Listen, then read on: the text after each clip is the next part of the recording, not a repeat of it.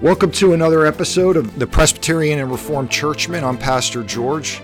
This is a podcast with ruling elders for ruling elders, where we explore connecting work as a ruling elder to ministry and ministry to work. The ruling elder I'm interviewing today, his name is Rich Leino, and he is a Marine. And I know there's no such thing as former Marine, so he is still a Marine. He's wearing a Mandalorian shirt, or is that a PCA shirt? It's Rich, a maybe PCA stand logo. up and let us. Yeah. Okay, it's the PCA logo, and so if you're a Star Wars fan, then this is the way. But I've been wanting to interview Rich as one of the first interviews. Rich is the I don't know if moderator is the right word, but of a private Facebook group, not secret, but private, for ruling elders and teaching elders in the PCA, where we have discussions. And I know he says it's not really a moderated group. He's just kind of the admin for it. And we have all kinds of discussions. But I found Rich to be a very encouraging guy, a very smart guy. It's almost as if he has a seminary degree. And he just has a heart for ruling elders to be informed, involved, and churchmen. And then what I came to find out is he really has a shepherd's heart, which is what we would want all ruling and teaching elders to have. And so, Rich, thanks for being on. Maybe you could tell us where you're from, what church you serve at, and some of that beginning intro information that our listeners will like to hear. Sure, and just so you know, I do have a seminary degree from New Geneva, so maybe that's why you can thank Dominic Aquila at New Geneva in terms of some of my knowledge. But so where I'm from, that's awesome. Wait, stop there. Wait a minute. Is that an MA, an MDiv, a Key It's Min? an MA, and I can't remember if it's Christian Ministries. I mean, you get one or two master's degrees, and after a while, it's like. So it's useful. It was very useful. Well, and that makes sense. Having read a lot of theology and thought I had a good apprehension of it, actually studying it for several years, because it took me a lot of time, being a father and still working, to just achieve kind of half an MDiv, including the Greek and that sort of thing and all the exegesis. But that definitely helps. Well, that makes a lot of sense. Yeah. So where are you? And what church do you serve at? So where I'm from nowhere, and originally having been an Air Force brat, and then going in the Marine Corps at age 22, I moved all over the place, and then finally settled down in Quantico, Virginia, having spent about half my military career in Quantico, at the crossroads of the Marine Corps, and so I started attending Hope of Christ Church in Stafford, Virginia when I got here. It was a mission church of the James River Presbytery at the time, a kind of a plant from New Life in Christ, which I had attended from 2003 to 2005 when I was at Quantico prior to going to Okinawa. And then we particularized in 2010, and I've been a ruling elder since then in the Stafford, Virginia area, really kind of right next to Quantico. So it's we have a lot of military folks in this area in general, just being close to D.C. and all the military and other government people around here. Wow. So how far will that be from next year's General Assembly? I think it's in Virginia. 2024 GA. It's about, let's see, it's about, I go almost by exit numbers. So if Stafford's exit 140, then or exit around the center of Stafford, around 70, exit 75-ish is about Richmond. So I don't know, 60, 70 miles. It's actually faster to get to Richmond than DC, even though it's a little further, just because of the amount of traffic going into DC. Yeah. Well, that'll be great. So I'm in North Carolina, and I'm looking forward to a GA being driving distance since me too. Since I've been here. Yes. So actually, I was in college. I went into officer candidate school with the Marine Corps. Oh, I did one summer. I didn't know that. Yes. You never told me that. What year were you there? I was there in 95, maybe. Oh, okay. You're young. I know the gray, being a pastor ages you quick. So Yeah, I was in the officer candidate program where you go 2 summers and then you go to, and I only went the 1 summer and then I got out. And so that's why I don't talk about it, because I'm not proud of it, but the Lord used it. But I love the obstacle courses and stuff, actually. Yeah, in retrospect, I kind of wonder how I did all that stuff now that I'm older, but yeah. All right, but you're a runner, right? Yeah, I still run. I still am able to run about, I don't know, 20 some odd miles per week. Just, I'm still able to do that, 6 miles on Tuesdays, Thursdays, and Saturdays, and then only 5 miles on Sunday because it's a day of rest. Yeah, well, that's great. Yeah. Yes, absolutely. And so you are at a church plant that's particularized. So you're at a church. You're a ruling elder. How long have you been? What's your PCA background and history? I was I grew up Roman Catholic, and then when I went off to college. Well, just to back up a little bit, the Roman Catholic Church that we attended in Texas when my dad got stationed in Fort Worth, which was then Carswell Air Force Base, the priest there was part of the charismatic revival, or whatever you want to call it. Like, you know how a lot of places became charismatic in the 20th century, and so when we moved there in 1980, he was part of that. I actually spoke in tongues at a Catholic church at a Bible study there. At least I thought I did, and so I was really kind of thinking that being a Christian was more about just kind of I don't know, being motivated or being excited about your Christian faith, and I thought the Reformation had kind of freed people from I don't know how to describe it, from being just kind of traditional, so to speak. And so when I went off to college, I started attending a Catholic church there. I played guitar there, and it was a little bit sporadic after my freshman year. And then going in my first 4 years at Camp Lejeune, North Carolina, I didn't really attend church. Or more like 3 years. And so then when I went off to the Naval Postgraduate School, I decided I needed to get back to church. I needed to, I always felt like I needed to, that the Lord was calling me back to something, and ended up attending a Campbellite church in Monterey, or near Monterey, where I went to the Naval Postgraduate School. From 94 to 96, met my wife there, got married, got immersed at that church, and then and then when we moved off to back to Quantico in 96, when I got transferred there, we started looking for a church that kind of matched the experience we had gone through.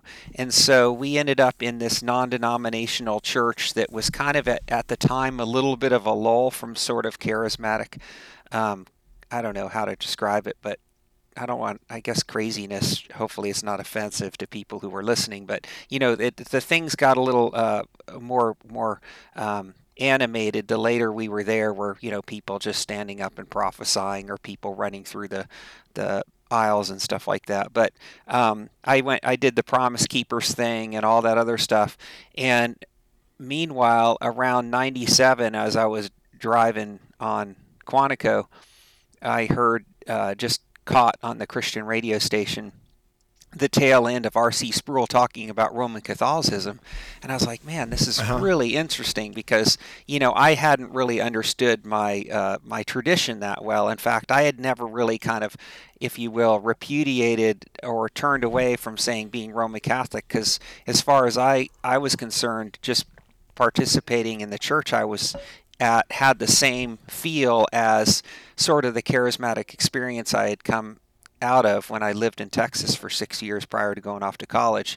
And so it was then I ended up calling up the number and said, hey, I'd like to buy this tape series on Roman Catholicism just so I can listen to it. And they said, well, here, this includes Faith Alone as well. So I got the book Faith Alone, And then I had to go on a TAD trip. It's like a business trip to Okinawa, and I ended up reading Faith Alone on the plane trip to Okinawa, and I was just like, my mind was blown. I was like, I felt like I understood the gospel for the first time. And so, it was like everything fell into place because I had been exposed to the scriptures my entire life. But it didn't really fall into place. It was almost like everything fell into place as to, Abraham and everything else. And so I became, a really avid supporter of Ligonier Ministries. Got Table Talk Tape of the Month back when it was called Tape of the Month. Now I forget what the program is, but I ended up, even figuring out, oh, he's a Calvinist. Like, that's crazy. I'd never thought like I would be attracted to something like Calvinism. And then I thought, well, if RC believes in it, I'll give it a try. And then I became kind of cage stage for a while. But it took me probably a year after that to where I was just kind of fed up with, the things going on in the church, even people who were, I had also at the time read, I don't know if you remember Hank Hanegraaff when he was really big, Bible Answer Man. I think he's still on the air, but Sure. he had a book on the against all of the Word of Faith stuff, and I read that, and then I brought up to people at the church I was attending, like, have you heard about some of the stuff that Kenneth Copeland and all these other people believe? And they were like, hey, he's a good guy, Kenneth Copeland. I said, well, I think it's time for me to find another church, and so I ended up going to one PCA church. Up in Woodbridge, which is not too far away from Quantico. That was actually Jim Spurgeon's church. I didn't end up attending there because I know this is kind of one of those weird things. It's probably not weird to a lot of people, but at the time it was a little bit too hard of a landing from kind of dynamic worship to kind of more traditional worship. Although Jim ended up being my Greek instructor and a number of other instructors for New Geneva. He's a very godly man, and I think he's retired now. But we ended up going to Harvester up in Springfield, which was a little bit of a further drive. It was a bigger church, and Ron Bossum was the pastor there. He was actually the first day I met him there, he mentioned that I brought up R.C. Sproul as being attracted to the PCA, and he had actually been the man who had helped examine RC when he came into the PCA. So I was like, okay, I'm hooked on this guy. And so, yeah, we were there for about a year before we PCS'd or moved to Camp Pendleton, and there were no PCA churches in the area we ended up settling, which is the Temecula Valley. And so we ended up attending an OPC church there. Eric Landry, actually the editor of Modern Reformation, he ended up planting a church in that Temecula area, and so, but that was after we had already gotten there. But that's sort of when I began my kind of Presbyterian Reformed journey. With 3 years in the OPC, I ended up coming back and joining a PCA church down in Fredericksburg, New Life in Christ, and then 3 years in Okinawa. There were no Reformed churches there yet, and ended up attending a Southern Baptist church for the 3 years, 05 to 08, that I was in Okinawa. But with those breaks, I've been PCA since. Yeah, wow. So that's some shift to go from charismatic Catholic to OPC. Then to the PCA. And, it's funny, not many people know about the charismatic Catholic movement. I grew up Catholic and went to Catholic schools all the way through high school. And one of the priests at our high school was charismatic. And so I supposedly spoke in tongues also. It's pretty much swept every tradition. There's a good book. I wish I had it handy, but it really does show like how the latter rain movement and a lot of the other things have just kind of permeated so much of even worship culture and some of the things that are pretty common in a lot of churches that we just don't think about. Even, not to get too long into the debates about whether things should be minister led or the other things, but a lot of that, worship teams, so to speak, comes from those movements. And so, anyway, it did permeate quite a bit. I was actually reflecting on that a little bit and wondering how long we'll see what will reflect in the long term about the fruit of movements and of those sorts in terms of how durable they are. And probably it's going to take us, decades of reflection to realize that some things that we thought were necessary for Reformed churches to grow might have been, things that ended up leading to, less health. Not that some of the things that, sometimes the Reformed Church does need to be reminded to be, to not be kind of ensconced in, I don't know, just things that they're doing for the sake of doing it. But I think you know what I mean in terms of just some of the stuff that we do, and I think that those things are very permeating because you see that all around you, and then you see all the fruit around you, and then it was interesting because sorry, I'm going at I tend to be kind of like a Keep little going. bit stream of consciousness in my thinking. I talk while I think, but one of that whole paper by Chris Hutchinson actually about whether or not ministers should be leading in worship. One of the things I read it, and I went ahead and read the OPC paper, and it's interesting that I think one of the things that prompted that OPC paper was kind of the New Life movement, which in part was led by a lot of that kind of introduction into and concern about some of the charismatic stuff that was coming to the OPC. But I don't want to go in that direction because that's not what we're talking about. But it's an interesting history. No, but there's so much.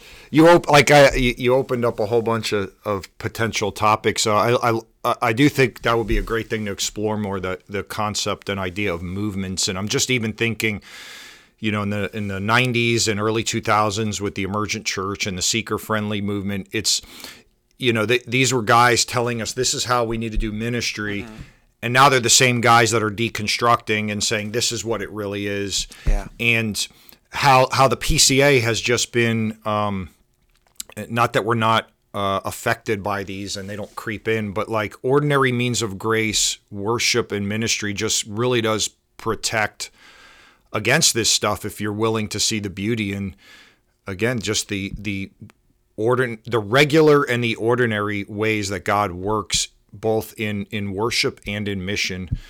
And so if you do work on that, I've been doing this long enough, I think, in terms of just being really, I kind of did a lot of music, and in high school I learned to play the guitar from a nun, and I've always been part of music ministry, so to speak.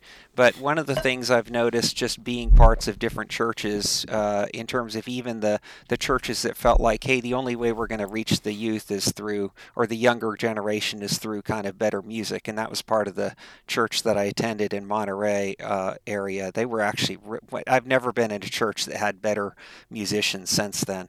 But the thing that I realized back then, even early on, and I've seen that the case, is that there's all of these kind of movements, like I guess if you want to call them fads, and they kind of last for maybe a couple years, sometimes maybe five or 6 years, but then they fizzle out. Prayer of Jabez, 40 Days of Purpose, all those things that some of these things you don't even hear about anymore. Or Promise Keepers movement, all those things. And so even within the Reformed churches, it seemed for a time Federal Vision was taking fire, and it's still out there. I don't want to bring up other ones because other people on there are going to be offended if I mention things like theonomy or something like that.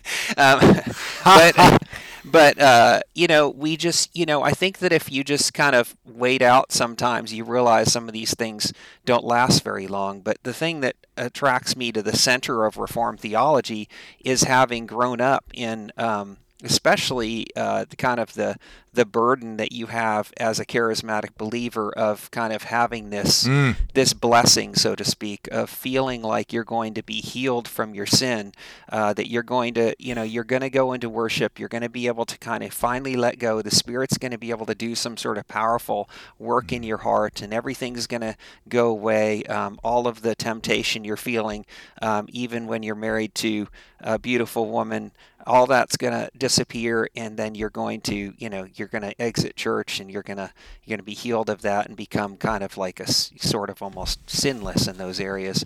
And I think that that's what kind of is always the heart of where the Reformed what the Reformed faith teaches biblically is just kind of grounding you in justification, as well as our union with Christ that produces, our ability to battle against the flesh.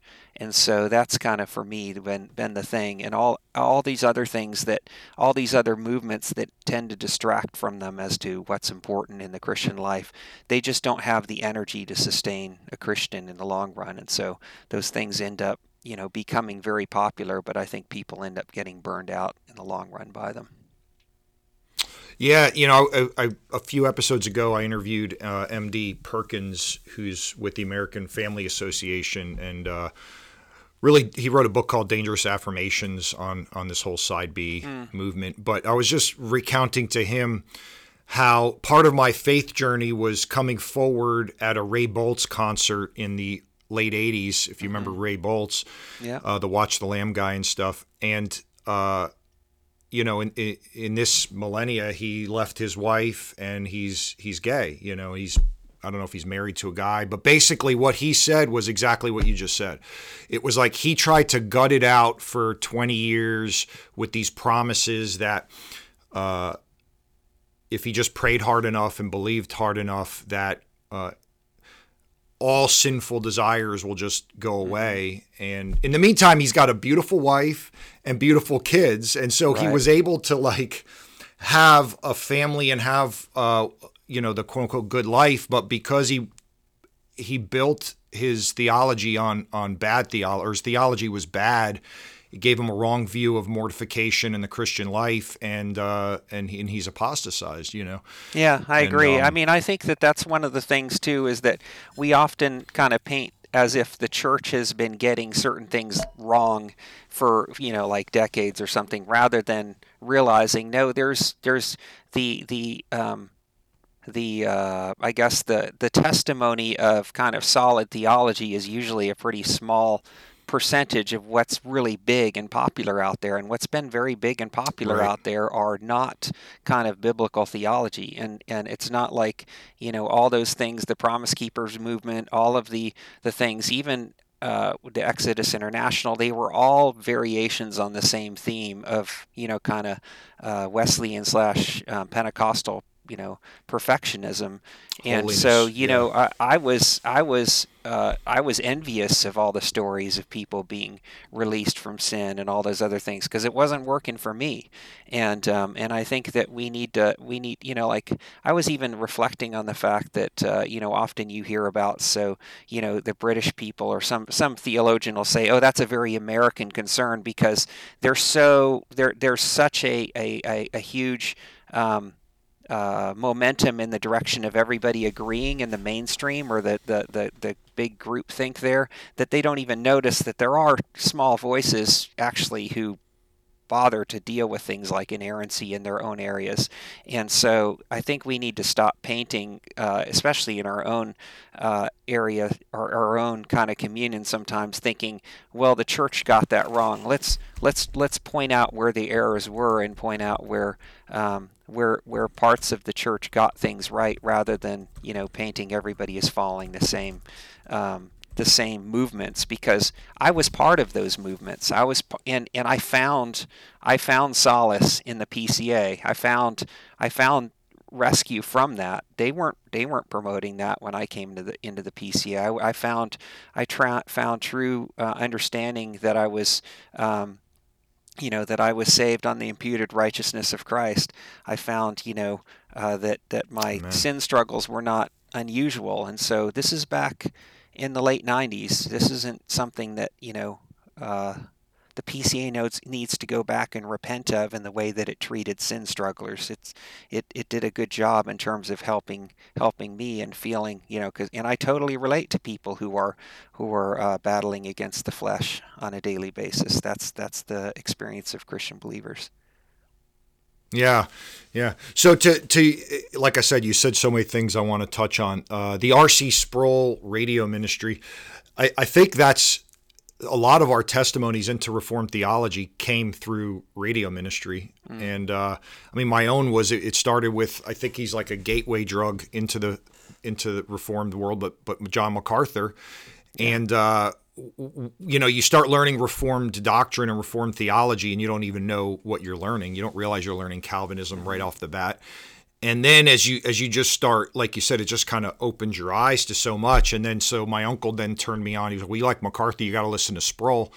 And I was down in Florida, so I've been to, I don't know, 6 or 7 Ligonier conferences, and just what a great thing Ligonier Ministries has been. Absolutely. Just in the world.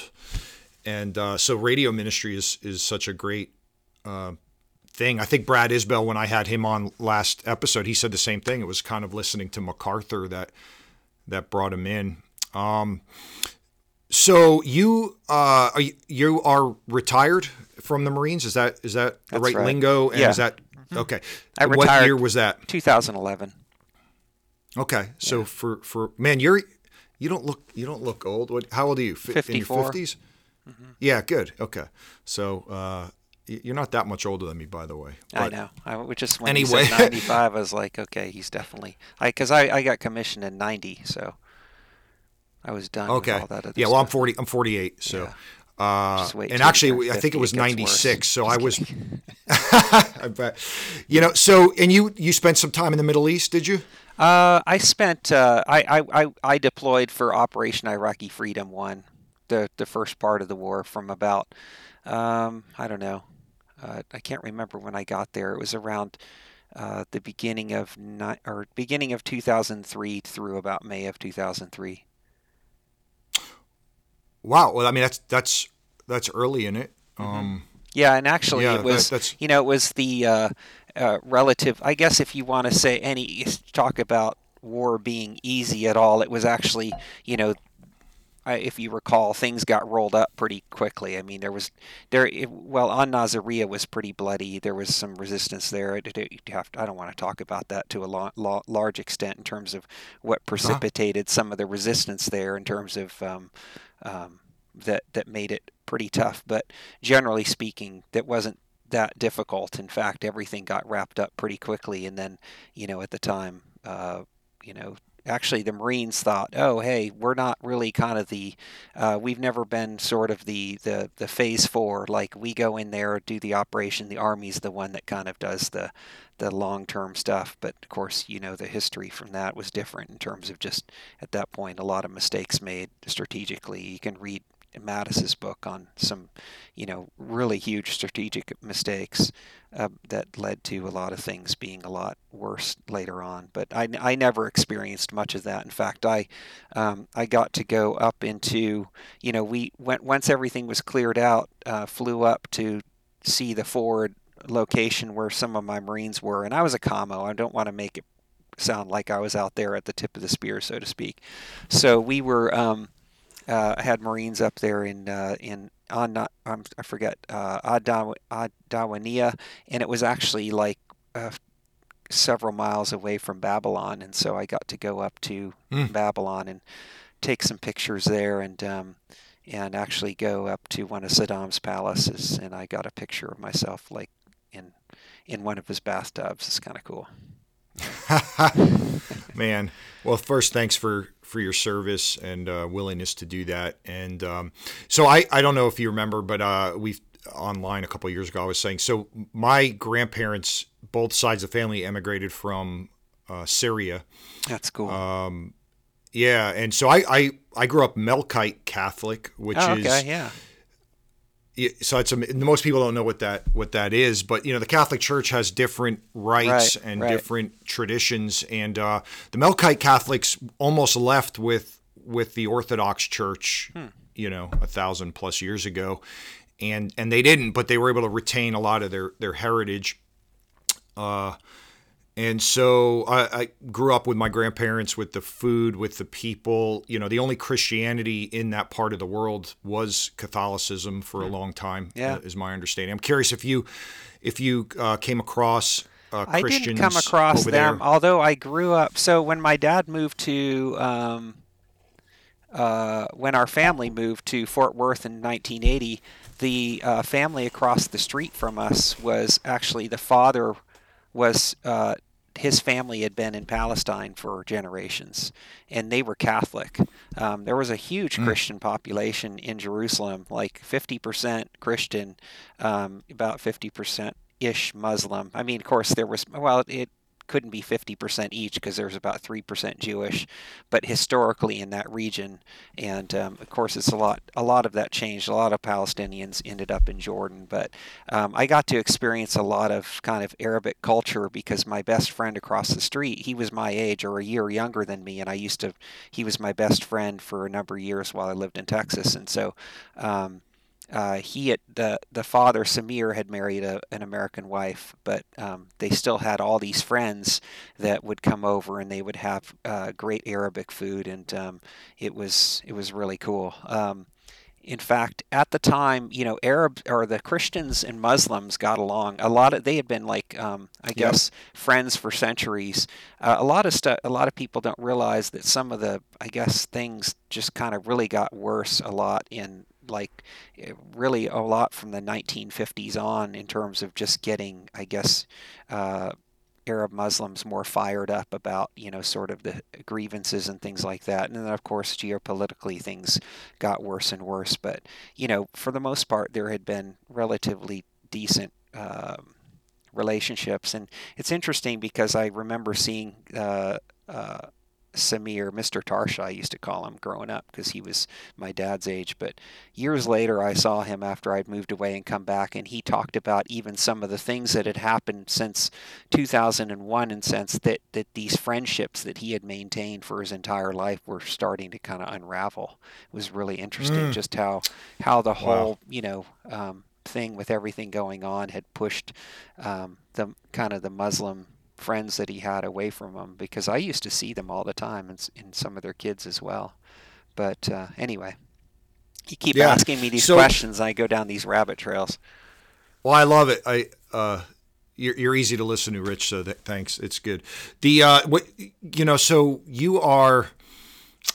My observation of you on the forums is you're reasonable, common sense, and I I'm recognize always like so I surprised when people do that because I think of myself as like, like, oh man, I really kind of was hard on that guy or something like that, and then somebody comes, well hey, I sometimes always you feel are. like you're like decent. And I'm like, I don't feel that way at all. I sometimes feel like I'm just really too hard on some people. I feel So, like sometimes you're kind of hard, but then you soften it up, and then there's strength is often true strength is often observed in when kindness is shown, and so but so I was a mechanical engineer for a number of years. I worked for Procter and Gamble, so very that's much cool. into business practices, high performance work systems, and obviously the military like dwarfs corporate America in doing things at least in an orderly way or by protocol.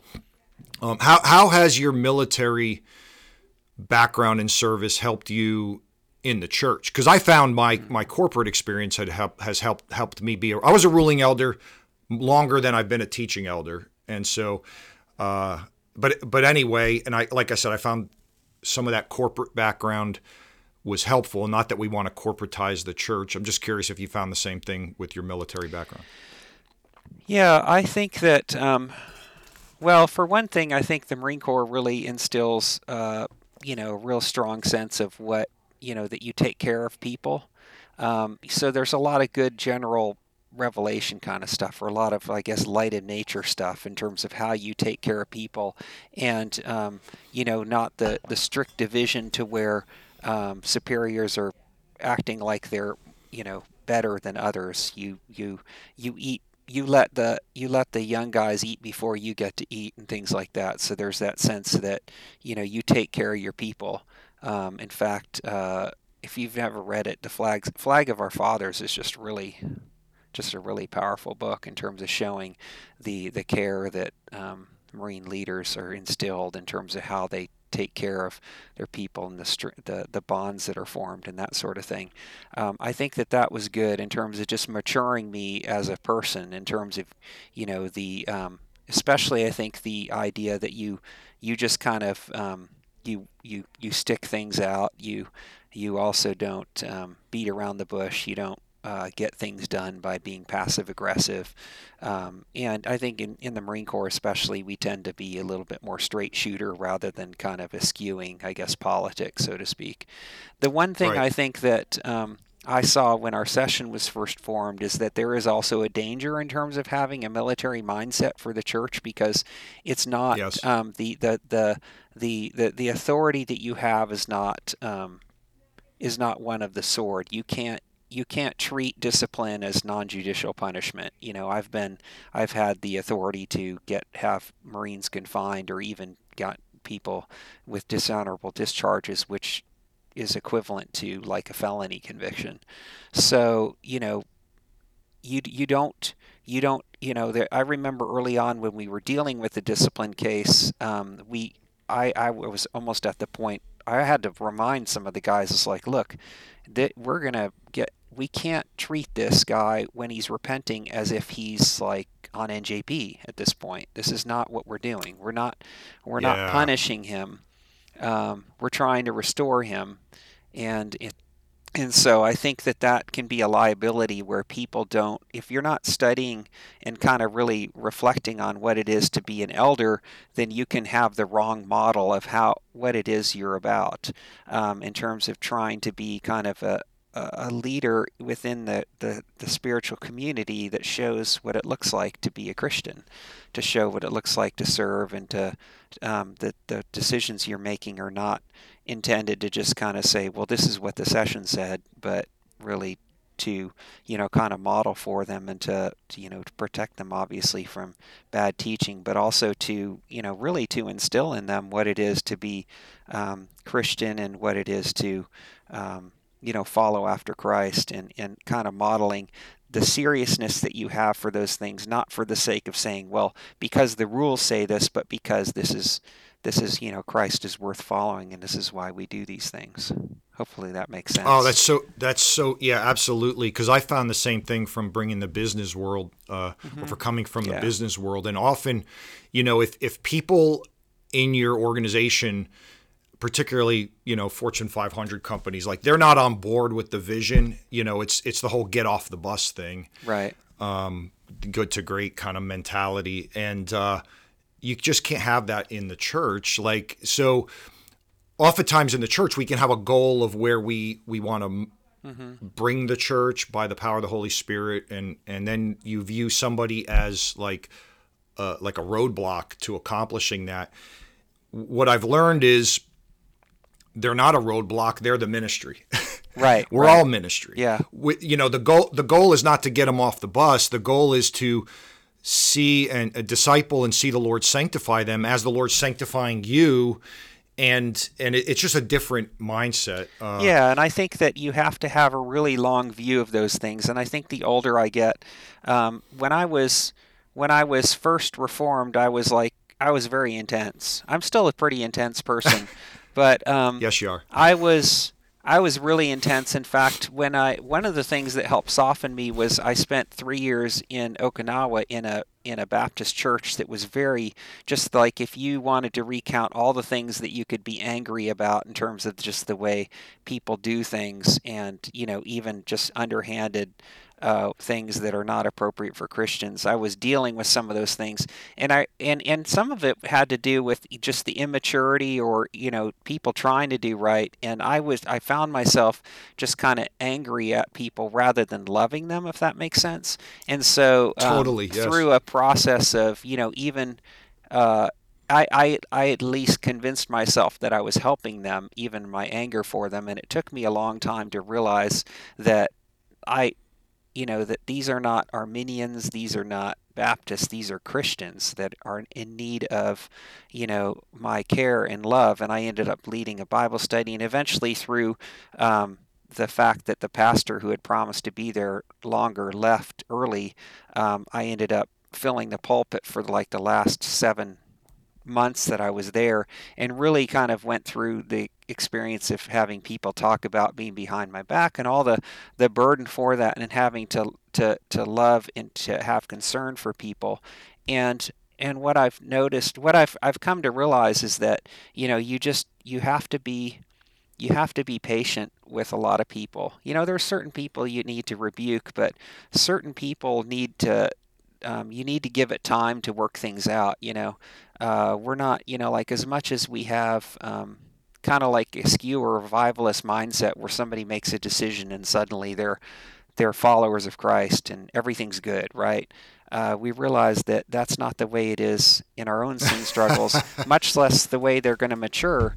And even I was telling my friend Leonard yesterday, we were reflecting on it because they're going through such grief right now. We all are at the death of his daughter, but grief's the same way. You can say certain things or convince yourself of certain things at a funeral and saying I've accepted these things, and then but grief is like even one of those things that takes time. You're never going to be done with it.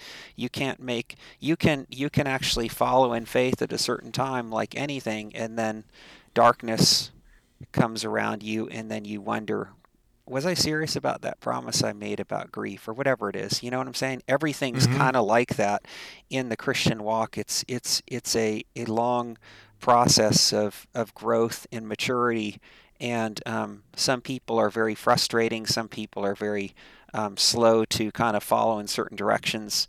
Some people are like, well, if they won't baptize their kids, we need to kick them to the curb or something like that. I'm like, hey, it may be a sin that they're not baptizing their kids, but I mean, like over time, what I've seen is a lot of people end up doing it because they're worn down, and eventually they see it because they've heard it a million times. So I think that's just my attitude towards the sheep in general is just kind of one of kind of like, a little bit of frustration, sort of like watching people grow and the things that they do and not worrying too much in the short term about how things are going to work out, if that makes sense.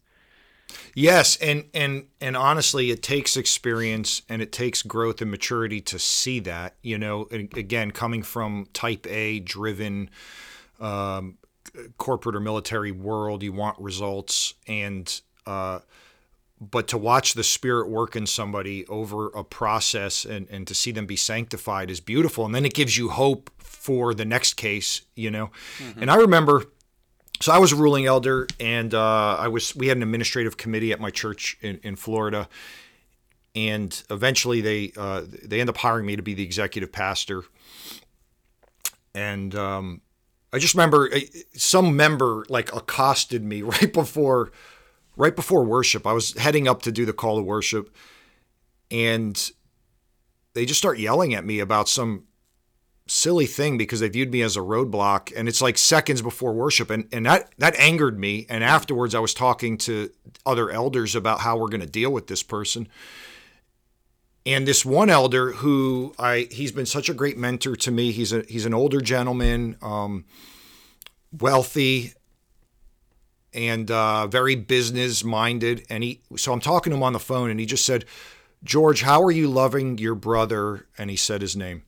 And he said, that's the question for you in this, is how you're going to be able to love this. And I'm like, love him? Like I wanted to squash him, And at the same time, I was reading Sinclair Ferguson's book, Devoted to God, which if you've never heard of that was the book he wrote right after he wrote The Whole Christ, which The Whole Christ is just an awesome work he did on legalism and antinomianism. The follow-up to that is Devoted to God.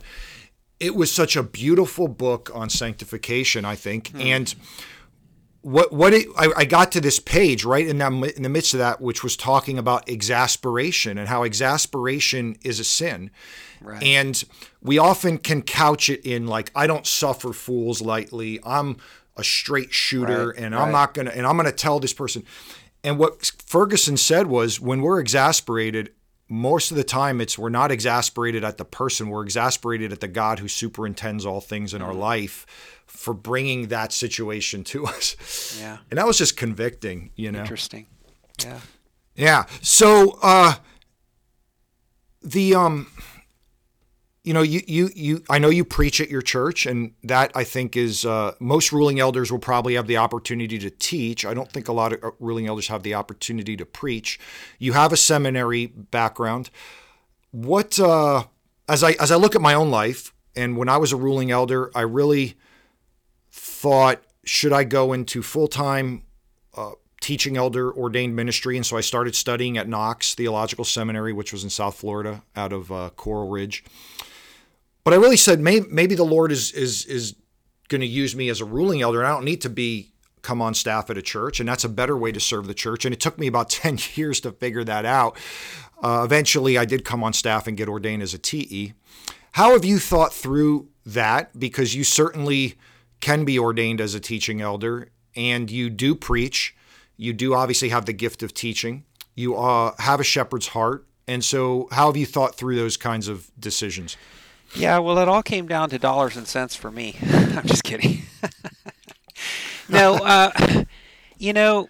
that's an interesting question, because I remember coming back from Okinawa and having filled the pulpit for a while, and then thinking, I wonder if I'm being called to do this more regularly. And Doug Kittredge, who was the pastor at New Life, kind of said, hey, you should start attending seminary classes, and he encouraged me to start preaching occasionally at New Life as well. And so I kind of went with sort of an open mind towards it. Even thought maybe I would go the associate pastor route at some point. I think I don't know how to describe it other than it's hard to say that maybe I never really felt the really strong internal call, or felt like maybe if something presented itself as a need. And I think more than anything, what I realized was what was more needful for our church, and maybe just the church I'm part of, is for me to continue to be a ruling elder, if that makes sense. Like that I'm serving the church best in my capacity as a ruling elder. There's just not enough reason for me to downgrade and become a TE,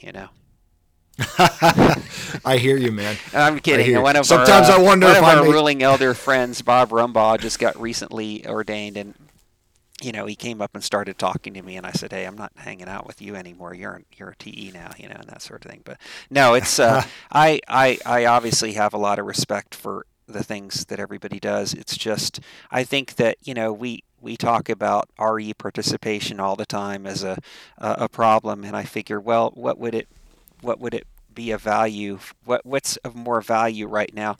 Not that I'm some sort of tremendous gift that I think, I can't remove myself from that, but I just felt like that was the best thing for me to continue. Now, may circumstances change?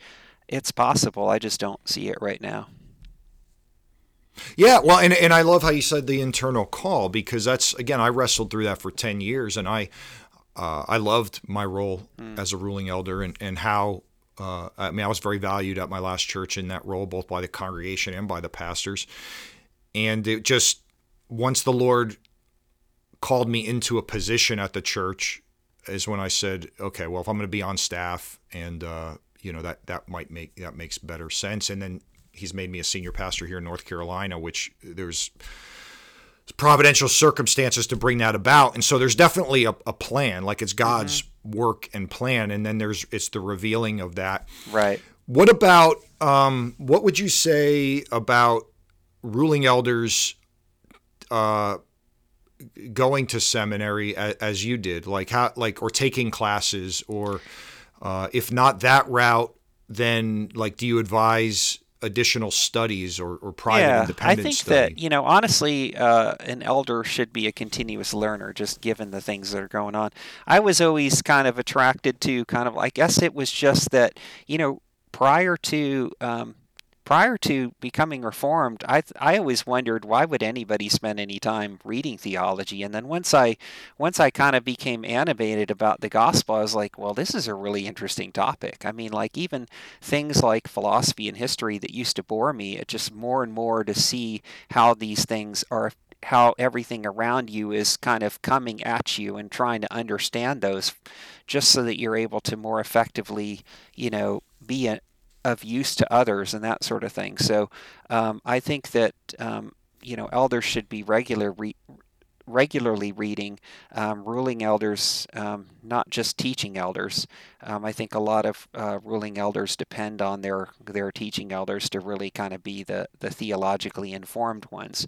And there's nothing wrong. We obviously want the teaching elders to be informed, and not every ruling elder has the time and resources to be able to study at the intensity that teaching elders. I mean, even the fact that the ability to just read commentaries on a regular basis when a person's preparing a sermon is incredibly enriching. I mean, like, it'd be like, well, if everybody had the time to do that, that's great. Unfortunately, not everybody does. I mean, I find, like, I've read through the scriptures probably at least 25 times total, because I do it once a year.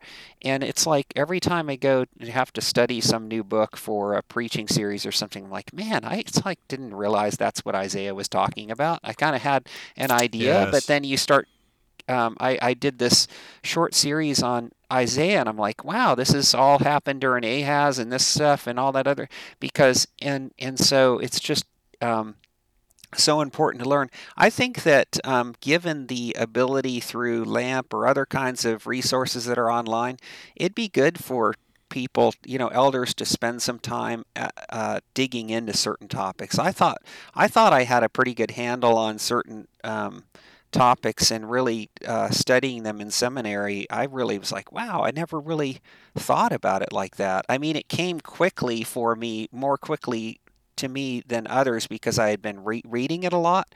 I have, I think I had a little bit more natural aptitude for it. But when you're actually spending an entire semester thinking about, Christ, that's there's something there that you just get from reading all these resources, or even the process. Ever since I had to take Greek and exegesis, whole the process of how language works and all that other stuff, even how to use who versus whom correctly. I don't know. That stuff is really fascinating, and all these things over time just end up being. You become more, I think, aware of how the world is pressing in on you, and all sorts of other things. The things that the ideas that are out there, and that you become of more value to your not value, but you become a more equipped elder for your congregation when you're able to do that, if that makes sense. Because Yes, the totally. things that are out there are very subtle. They're very there's all sorts of ideas out there that have the appearance of wisdom, and it's just the more you study, the more you're able to kind of help people see, well, this is really yeah, it's still true that Christian faith is very basic, and all these other things may seem sophisticated, but they're not all that hard. I was just listening to Todd Pruitt and Carl Trueman talk today about things that were like really basic back in the day, like certain things that were just like, well, that's obviously wrong. And nowadays everything becomes like, once some new idea takes hold, then suddenly things become complicated. And what you realize over time is, as you study more and more, you're like, well, things didn't become more complicated. We have all these new philosophies that we can make them complicated, that were some ideas and some things are still wrong, and even the gut reaction that people have to them is the right answer, and we just become convinced by things in our culture that things are more complicated and subtle, and just to have the ability to kind of see through those things and study through those things is really important. Oh, absolutely. I mean, they put a veneer on old things, but there's nothing new under the sun. It always amazes me how all the ancient heresies they just come back around and rear their heads in new ways. But it's, if you can identify underneath what the presuppositions are, you can see what they are. For listeners, going to this wasn't about going to seminary. I mean, REs don't need to go to seminary, or you don't have time to take absolutely. classes. But read a book, Mm-hmm. and what I learned is, early in my Christian walk, I was reading a lot of garbage, honestly, that I thought was Christian books, and we would just go into the Christian bookstore and say, this looks good or that looks good. Find books by Reformed thinkers, Presbyterian thinkers, the Puritans you're not going to go wrong with. Right. And, and I would say read books about ecclesiology too, like why we believe what we believe. If you haven't read the Westminster Standards, you need to read the Westminster Standards, and you'll be surprised at how rich they are. And you'd be like, oh, there's the answer I was looking for on this question. I'm always always amazed at how the Westminster Standards have all the answers we really need on a lot of things. Well, I mean, and of course, the Westminster Standards have, or at least for the things that they discuss, they're very profound. It's interesting in these successive study committees that we have done. Some people say, like in two of them, even on the latest one on abuse in the church, and prior to that, the sexuality report, they're like, hey, we found everything we kind of needed in terms of the structure of the theological arguments in there. And to some of them, I wanted to say, really, you think? It's like, right.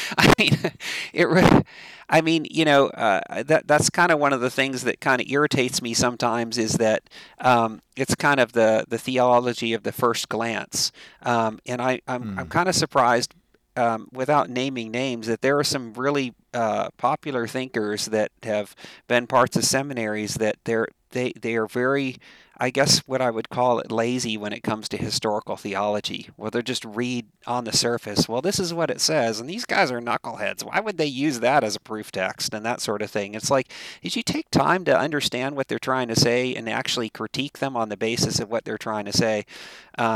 And I think it's not that the people that came before us were infallible, and they didn't, they may have made some mistakes, but at least give them credit for not being complete dummies, like, well, why would they say that? That's so legalistic. It's like, right. You think they were trying to be legalistic, or maybe there's more to it than that, And so I've just found that it's better to kind of especially dig in and try and figure out what they're trying to say, and the standards are so rich in even just the way that they treated the Ten Commandments in terms of the whole exposition on that. In fact, I forget which one I was listening to. I think it was Beaky's.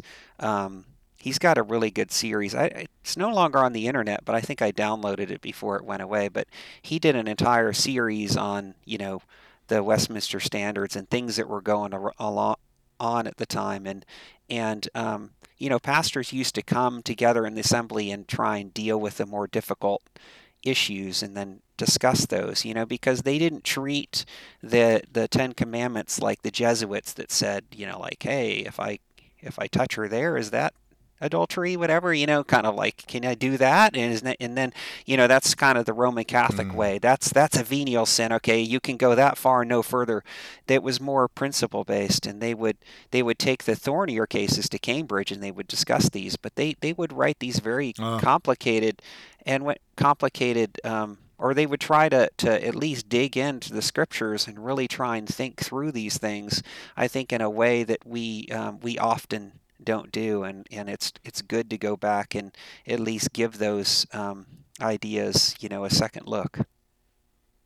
Yeah, well, so you talked about the two AIC reports that are recent, so you're absolutely right. And I used to love these committee reports a few years ago, and now I'm becoming a little curmudgeon about them because of all they're doing is regurgitating the standards, and I just wish we had a greater appreciation for the standards. But even I had to get there. But like the whole discussion on human sexuality and indwelling sin, I mean, that's just the Westminster Confession's teaching on original sin and sins that are actualized as a result of that, but both being rightly sin, and the doctrine of sanctification and how that works. It's all in the confession. And then you're right, and I think that was strategic on the abuse committee's part, and I don't say that in strategic in a nefarious way, but I think they wisely defined abuse, at least they attempted to, in the terms of how the standards, particularly the larger catechism, looked at what the Ten Commandments, our understanding of them, teaches with regard to superiors and inferiors, as far as the duties of superiors, exactly. Yeah, and even on truthfulness. Just to be clear, I was not I wasn't criticizing the committee reports per se. No, My no, main I know. concern is that I think that there's a lot of elders that take no exceptions to a lot of parts of the standards, and then they discover the things that they never took exceptions to. Like it's like they didn't That's understand right. that they were actually, oh, that was actually what that thing was saying, and so it's hard to verify whether or not people are objecting to things that they still don't understand. I think my concern about study reports has to do with, actually I was part of the overtures committee when I said I want to. I supported approving the study committee on human sexuality, at least coming out of the overtures committee, and I told the men there, I said, I know some of you that we disagree on things, and I know some of you personally, and I have friendships with you, and I'm going to remind you later when this comes up that what we like to do with study reports is that when we agree with them, we treat them as if they're canon law. It's like there's three views of creation in the study reports, therefore the presbytery shouldn't even ask about them because we've made a decision. It's already come down. It's ensconced. And when we don't disagree, or I'm sorry, when we don't agree with them, then they're pious advice. And if we want to have deaconesses, we're going to have deaconesses. If we're not going to ordain male elders, it's just pious advice. And so the thing I think that irritates me is what I would consider to be kind of treating reports as if we are no longer have to think through things or no longer have to use wisdom, where it's almost become now another canonical deliberation from the PCA that we don't police language. We just, hey, we don't police language. It's like it says I that was in the just study thinking report. It's that. like we went and studied, and somehow that's the most important thing that came out of the study report, not to remind us. And it's good that we have things about the in there that remind us of our standards, but that's the heart of it. But then people will hone in on that, and you're thinking, well, it seems to me like how we use words is probably one of the most important things because we're a people of the word in how we communicate, and so what we do is we use things as levers, as ways to to not think through things or not to debate things anymore because we've already had something that was supposed to be pious advice, and we're taking a clause and turning it from pious advice to something to which, at least in certain quarters, means we no longer even have to worry about what people say because we don't police language. As an example, I know I'm being extreme, as all I'm trying to say is that I just wish that we would actually think and act like elders more than just kind of sound bites at times in using those things as sound bites. Well, it honestly is a heart of legalism under the veneer of antinomianism. I mean, it's like to look for a loophole to allow to do what you can do. And I don't think you were being, I don't know what word you used, harsh or whatever, but like as you were talking before you mentioned it, that was exactly what I thought of this. So we have a 48-page study report on human sexuality that outlines very in-depth things about language and identity and sanctification and sin. And there's one clause that says we shouldn't police language. Mm-hmm. And that one little clause that says we shouldn't police language is now being used to undermine the entire report, right, such that a person can always speak in ways that undermine identity and personhood and sanctification and everything, but because we're not going to police language. And this is my issue with, sort of to jump from there to somewhere else, but like with the whole tiered system of doctrines, when you put things into a third tier that can then undermine the first two tiers, they're no longer a third tier issue. You know, do you know what I'm saying? Yeah. Yeah. So, no, I think that actually, I think I've quoted this too, but Charles Hodge has a really good article. It's actually in the PCA history .org. I think it's in This Day. I think somebody quoted in extent Charles Hodges, like these are kind of the core fundamental doctrines of Presbyterianism. The funny thing, the interesting thing about that is he focuses in on really what it is that's at the heart of what's distinctively Reformed. And I think actually, if we followed that, we'd actually be in really good shape as a denomination. But the interesting thing is he leaves out like infant baptism from that because he says that's not actually distinctively Reformed. There's other communions that are like that. But the point is that it's not that it's not it's not that there are things that aren't closer to the heart of those things. It's just that I think what people want is they want to not have any kind of sense of what we are as like saying if we're Presbyterians, okay, there's actually a health in saying if you're going to call yourself Presbyterian, then you should be noticeably Presbyterian in certain convictions. And to say that I couldn't think of a less central doctrine than the form of church government to divide over. That if that was all we were dividing over, like that we believe in elder rule versus something, I couldn't support having schism over that one thing. I hopefully I don't offend other people, but that's not nearly the close to the core of the Christian doctrine as other areas are. But the point is that there is health and unity when a body can get along and identifiably in terms of what they're about, in terms of what they believe, and that's the reason we don't have Baptists in our communion because we're healthier as a Christian church as a whole for them to be separate from us as still part of the Christian church, Catholic. And I think that when we're what usually those things are more about is saying, well, I'm kind of being bothered by the fact that I don't really like, some people don't really like these things that don't really kind of accord with sort of historically Reformed ideas. And then people say, well, let's kind of tier this so you can recognize that this isn't that important. And then we'll be able to get along if you can just kind of hold on to these convictions a little less stringently. And it's like, well, no matter what you do, you're always going to, as people continue to study what the confessions say and as people see how these are all connected, you're always going to run into that friction. And it's better that you understand why that friction exists rather than convince people that it doesn't matter, because inevitably you're going to run into people that like study these things and become more mature towards these things and realize, well, this is the reason why we don't do this as Presbyterians. And if you want to, then there's plenty of,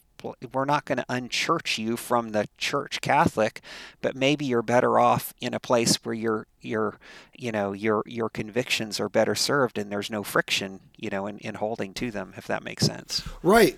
And people will call that schismatic or sectarian, but it's not. We voluntarily choose to align in a tradition that conforms to beliefs we agree to. Mm-hmm. And I am, again, a lot of my spiritual formation came through John MacArthur. I disagree with him on a lot of things, and I'm glad we're a part of different denominations where we can acknowledge differences, but still say he's a brother in Christ. So I got two more things I want to talk to you about if we got time. One is music, and I was surprised to hear or see online that you're a musician and you are into using hymns that are rearranged into more modern arrangements, but music is on your heart. So do you play as part of the team on Sunday mornings? I do sometimes. We have enough. Actually, if we're a relatively smallish church with about 100 communicant members, we've got a lot of talented people in our church. Two of them are like retired Marines that were part of, like Marine band, not the Marine Corps band, but just band members, and so they've got a lot of musical talent. Actually, one of them said, "You're one of the most talented people that I know that doesn't actually know music." like the theory of music really well. Like I've never studied. I understand what scales are and things like that, but I've always liked good music. I learned to play guitar from a Catholic nun when I was a freshman in high school. I think it was 1982, and then I just kind of learned chords, and I never learned how to do really cool things, but I can do stuff with picking and strumming is kind of where I add stuff to it, and contra some others who shall not be named. I love leading worship with an acoustic guitar. I think it's awesome. But no, I just enjoy music. Obviously, it's not for its own sake. I don't like. I'd never have liked like long instrumentals in the middle of service. Like in fact, if there is kind of a instrumental between verses, I try to shorten those because I think we're supposed to be facilitating congregational singing, but I like congregational singing around songs that are I don't know, nice to sing. I don't know how else to describe that. So we don't. I've never really written a song, but I'm not usually the one picking songs as much as we've got a lot of stuff from Indelible Grace and others out there, just good songs that we like to play. And I've always been a singer and even done some musicals and stuff like that, so I enjoy doing that. And my kids are singers too, so now my daughter sings during worship, and my other daughter, when she's around, she'll play piano and sing as well. So yeah. So you're a poet warrior. I mean, you're a I don't know singing about marine. poet. So. I'm not really. I don't know that I really create art or anything as much as just enjoy it, if that makes sense. In fact, a lot of times, great. the funny thing is for me, I've always kind of been more musically inclined than inclined. Like I mess up songs all the time. My roommates used to laugh at me because I'd be singing the wrong lyrics to songs because I'm just listening so much to the the song that I'm like singing the wrong lyrics to the song when I'm usually singing them, and people make fun of me for that. Yes, I've seen parody videos on YouTube about like 80s songs that we all thought said one thing and they were something else. Well, I had no myself. excuse. Like the one time, one of my like this is a song, or if you knew the right words, but my roommates heard me singing "Way Down South, Let Me Hold You in My Arms," and they said, "What did you say? Way down south, let me hold you in my arms," and it was like so wrong. And then, but it's they used to just constantly like. Because that's what I heard. That's all I knew. I was like singing the wrong lyrics. But that's an example of how I am not a lyrics person at all. Gotcha. You mentioned your daughter, I think. Tell us something about your family. I've got 5 kids. I've got a son, James, who's 20, Wow. daughter who's 18, now at Virginia Tech, 16-year-old Sophia. She's at a local Christian school, and then Calvin is 14. He's also at a Christian school, and then Christian is 10 now. And so, yeah. And my oldest is on the autism spectrum. I mean, highly functioning, but that's been a challenge throughout our lives, just trying to keep him motivated and not discouraged by his challenges. But he's doing well in junior college and that sort of thing. Just kind of looking to see what the Lord will provide for him as a vocation. Oh, that's great. And how long you're married, and what's your wife's name? Let's see, 26 years, and my wife's name is Sonia. Great. Oh, that's awesome. Well, Rich, to wrap this up, well, actually, by the way, I'll tell you. So I'm married 18 years. Awesome. I hope that's right. 17 or 18. 2004. You'll have to I know edit that that much. later, so you're confident. Yes. Is that 18 years? I can't remember now. It was just last month too. Sorry, Susan. My wife's name is Susan. I always say she was the high school sweetheart I always wanted to have. But we didn't date in high school, and 10 years later we ran into each other and we're married within a year. So, and then my kids some of them are in your age range. Adam is 15. Ariel is 13 or 14, and Asher's 11, 12. He's 12. Yeah, I'm not good with that, with the ages. So I know the grades, 10th, 8th, and 6th. Mine all become even or odd at the same time, so it's easy. I just That's amazing, subtract two actually. I every couldn't. time. Calvin's about to turn. I mean, I only had a Calvin's about to few. turn 15, so that's the thing that flips. He's December 29th. Everything then becomes odd after him. Oh wow, look at you, man! That's amazing. And I was a math teacher, but I can't keep it straight. And you got 5 people and a wife you can keep straight. Well, that's that's awesome. Last thing, Rich, and this is I don't know if it's definitely a personal thing, but I remember a couple, maybe 2 years ago or one, you told the Facebook group that you help sort of moderate, that you're having vision problems with your eyesight issues. And I don't know if you want to share some of that. I'd like our listeners would love to hear about that and how we can pray for you.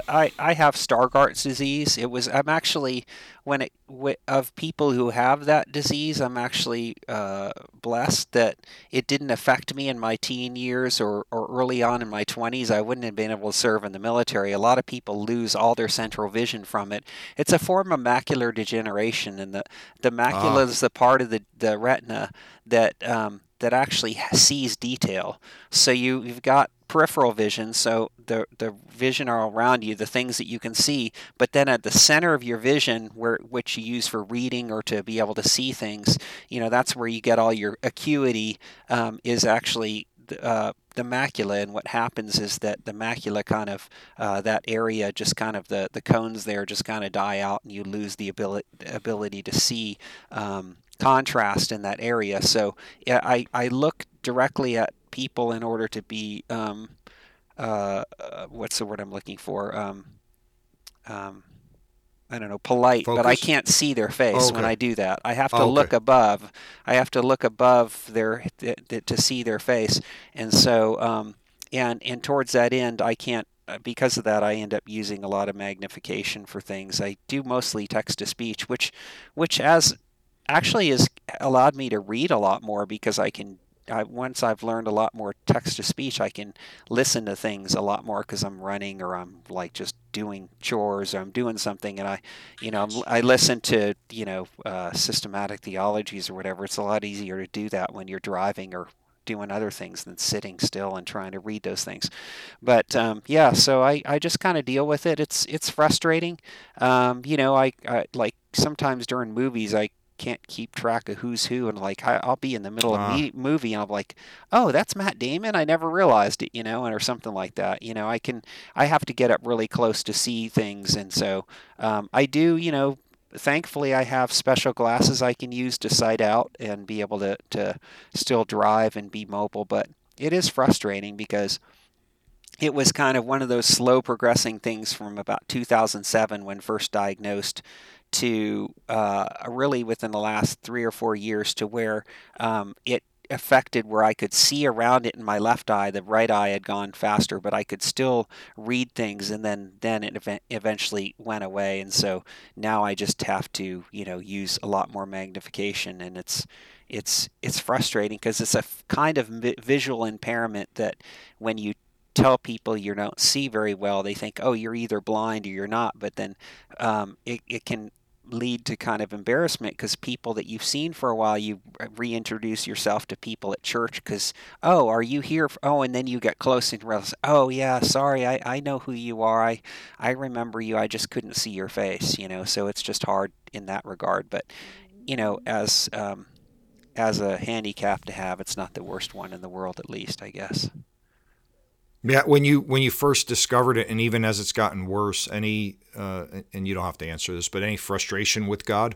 No, no, it's funny. I mean, my wife and I and family have gone through a lot of suffering. I mean, uh, I almost don't feel, I've never really felt like it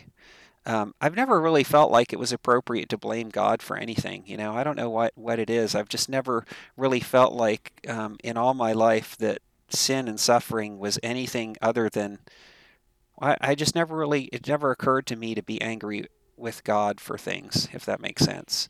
My wife Yeah, no. lost vision in her eye a few years ago. We found out she had MS, so she's struggling with MS. My son has Oh, type 1 diabetes. We have a lot of struggles, but I don't know what it is. I'm not saying that I'm like a rock or something like that of virtue or anything. I'm just saying that like you just end up kind of like getting used to it, and then you like, this stinks, but and then you just kind of get through it. But you never really. It just doesn't occur to me to ever blame God for the fall, if that makes sense, or that sort of No, thing. Even when I was it Roman actually Catholic, does. it never occurred to me that I would just be blaming God all the time for things, if that makes sense. Yeah, no, it does, and I don't even think that's super pious. I get that. I actually have two different clinical diagnoses on my ears. One is Meniere's disease, and another one's eustachian tube dysfunction. And I'm not clear if it's not one or the other, but it causes bouts of vertigo, Oh, nausea, wow.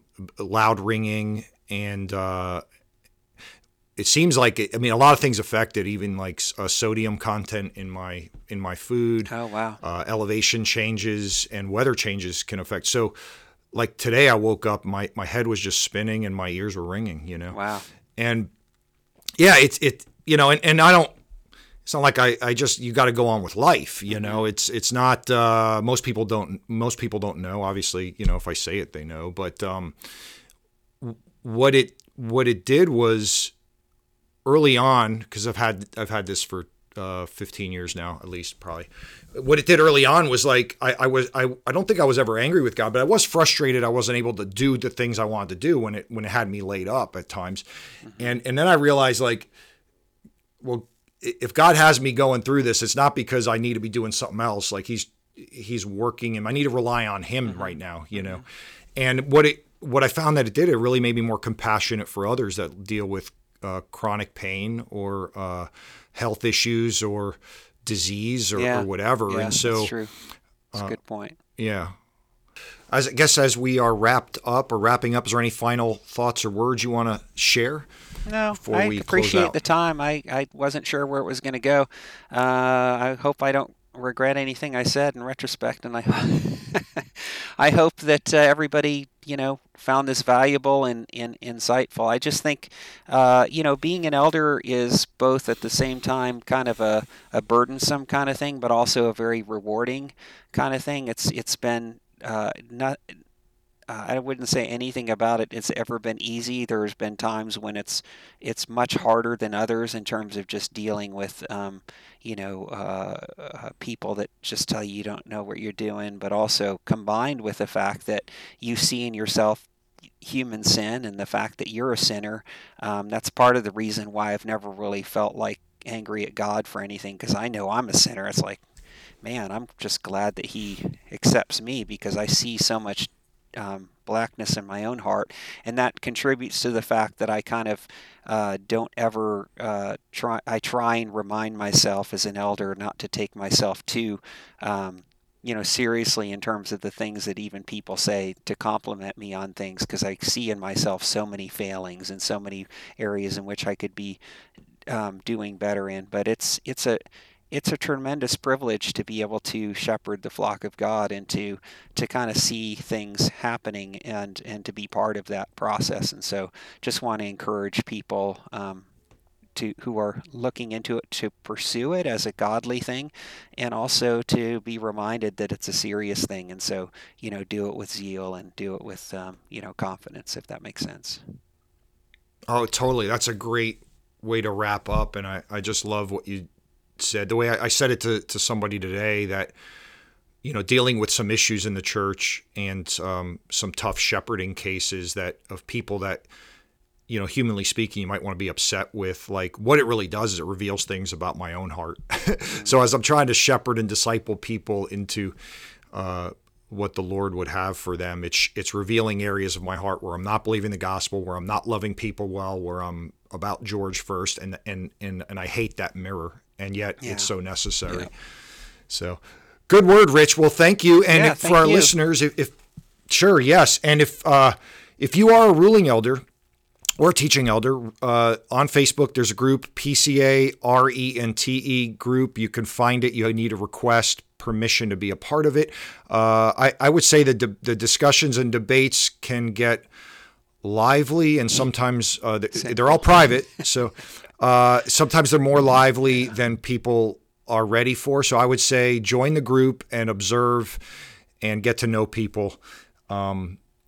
And I think it'll be okay. But it's been a helpful group, and it definitely has united a lot of us in friendship. So thanks again. And this is Pastor George signing off from the Presbyterian Reformed Churchman.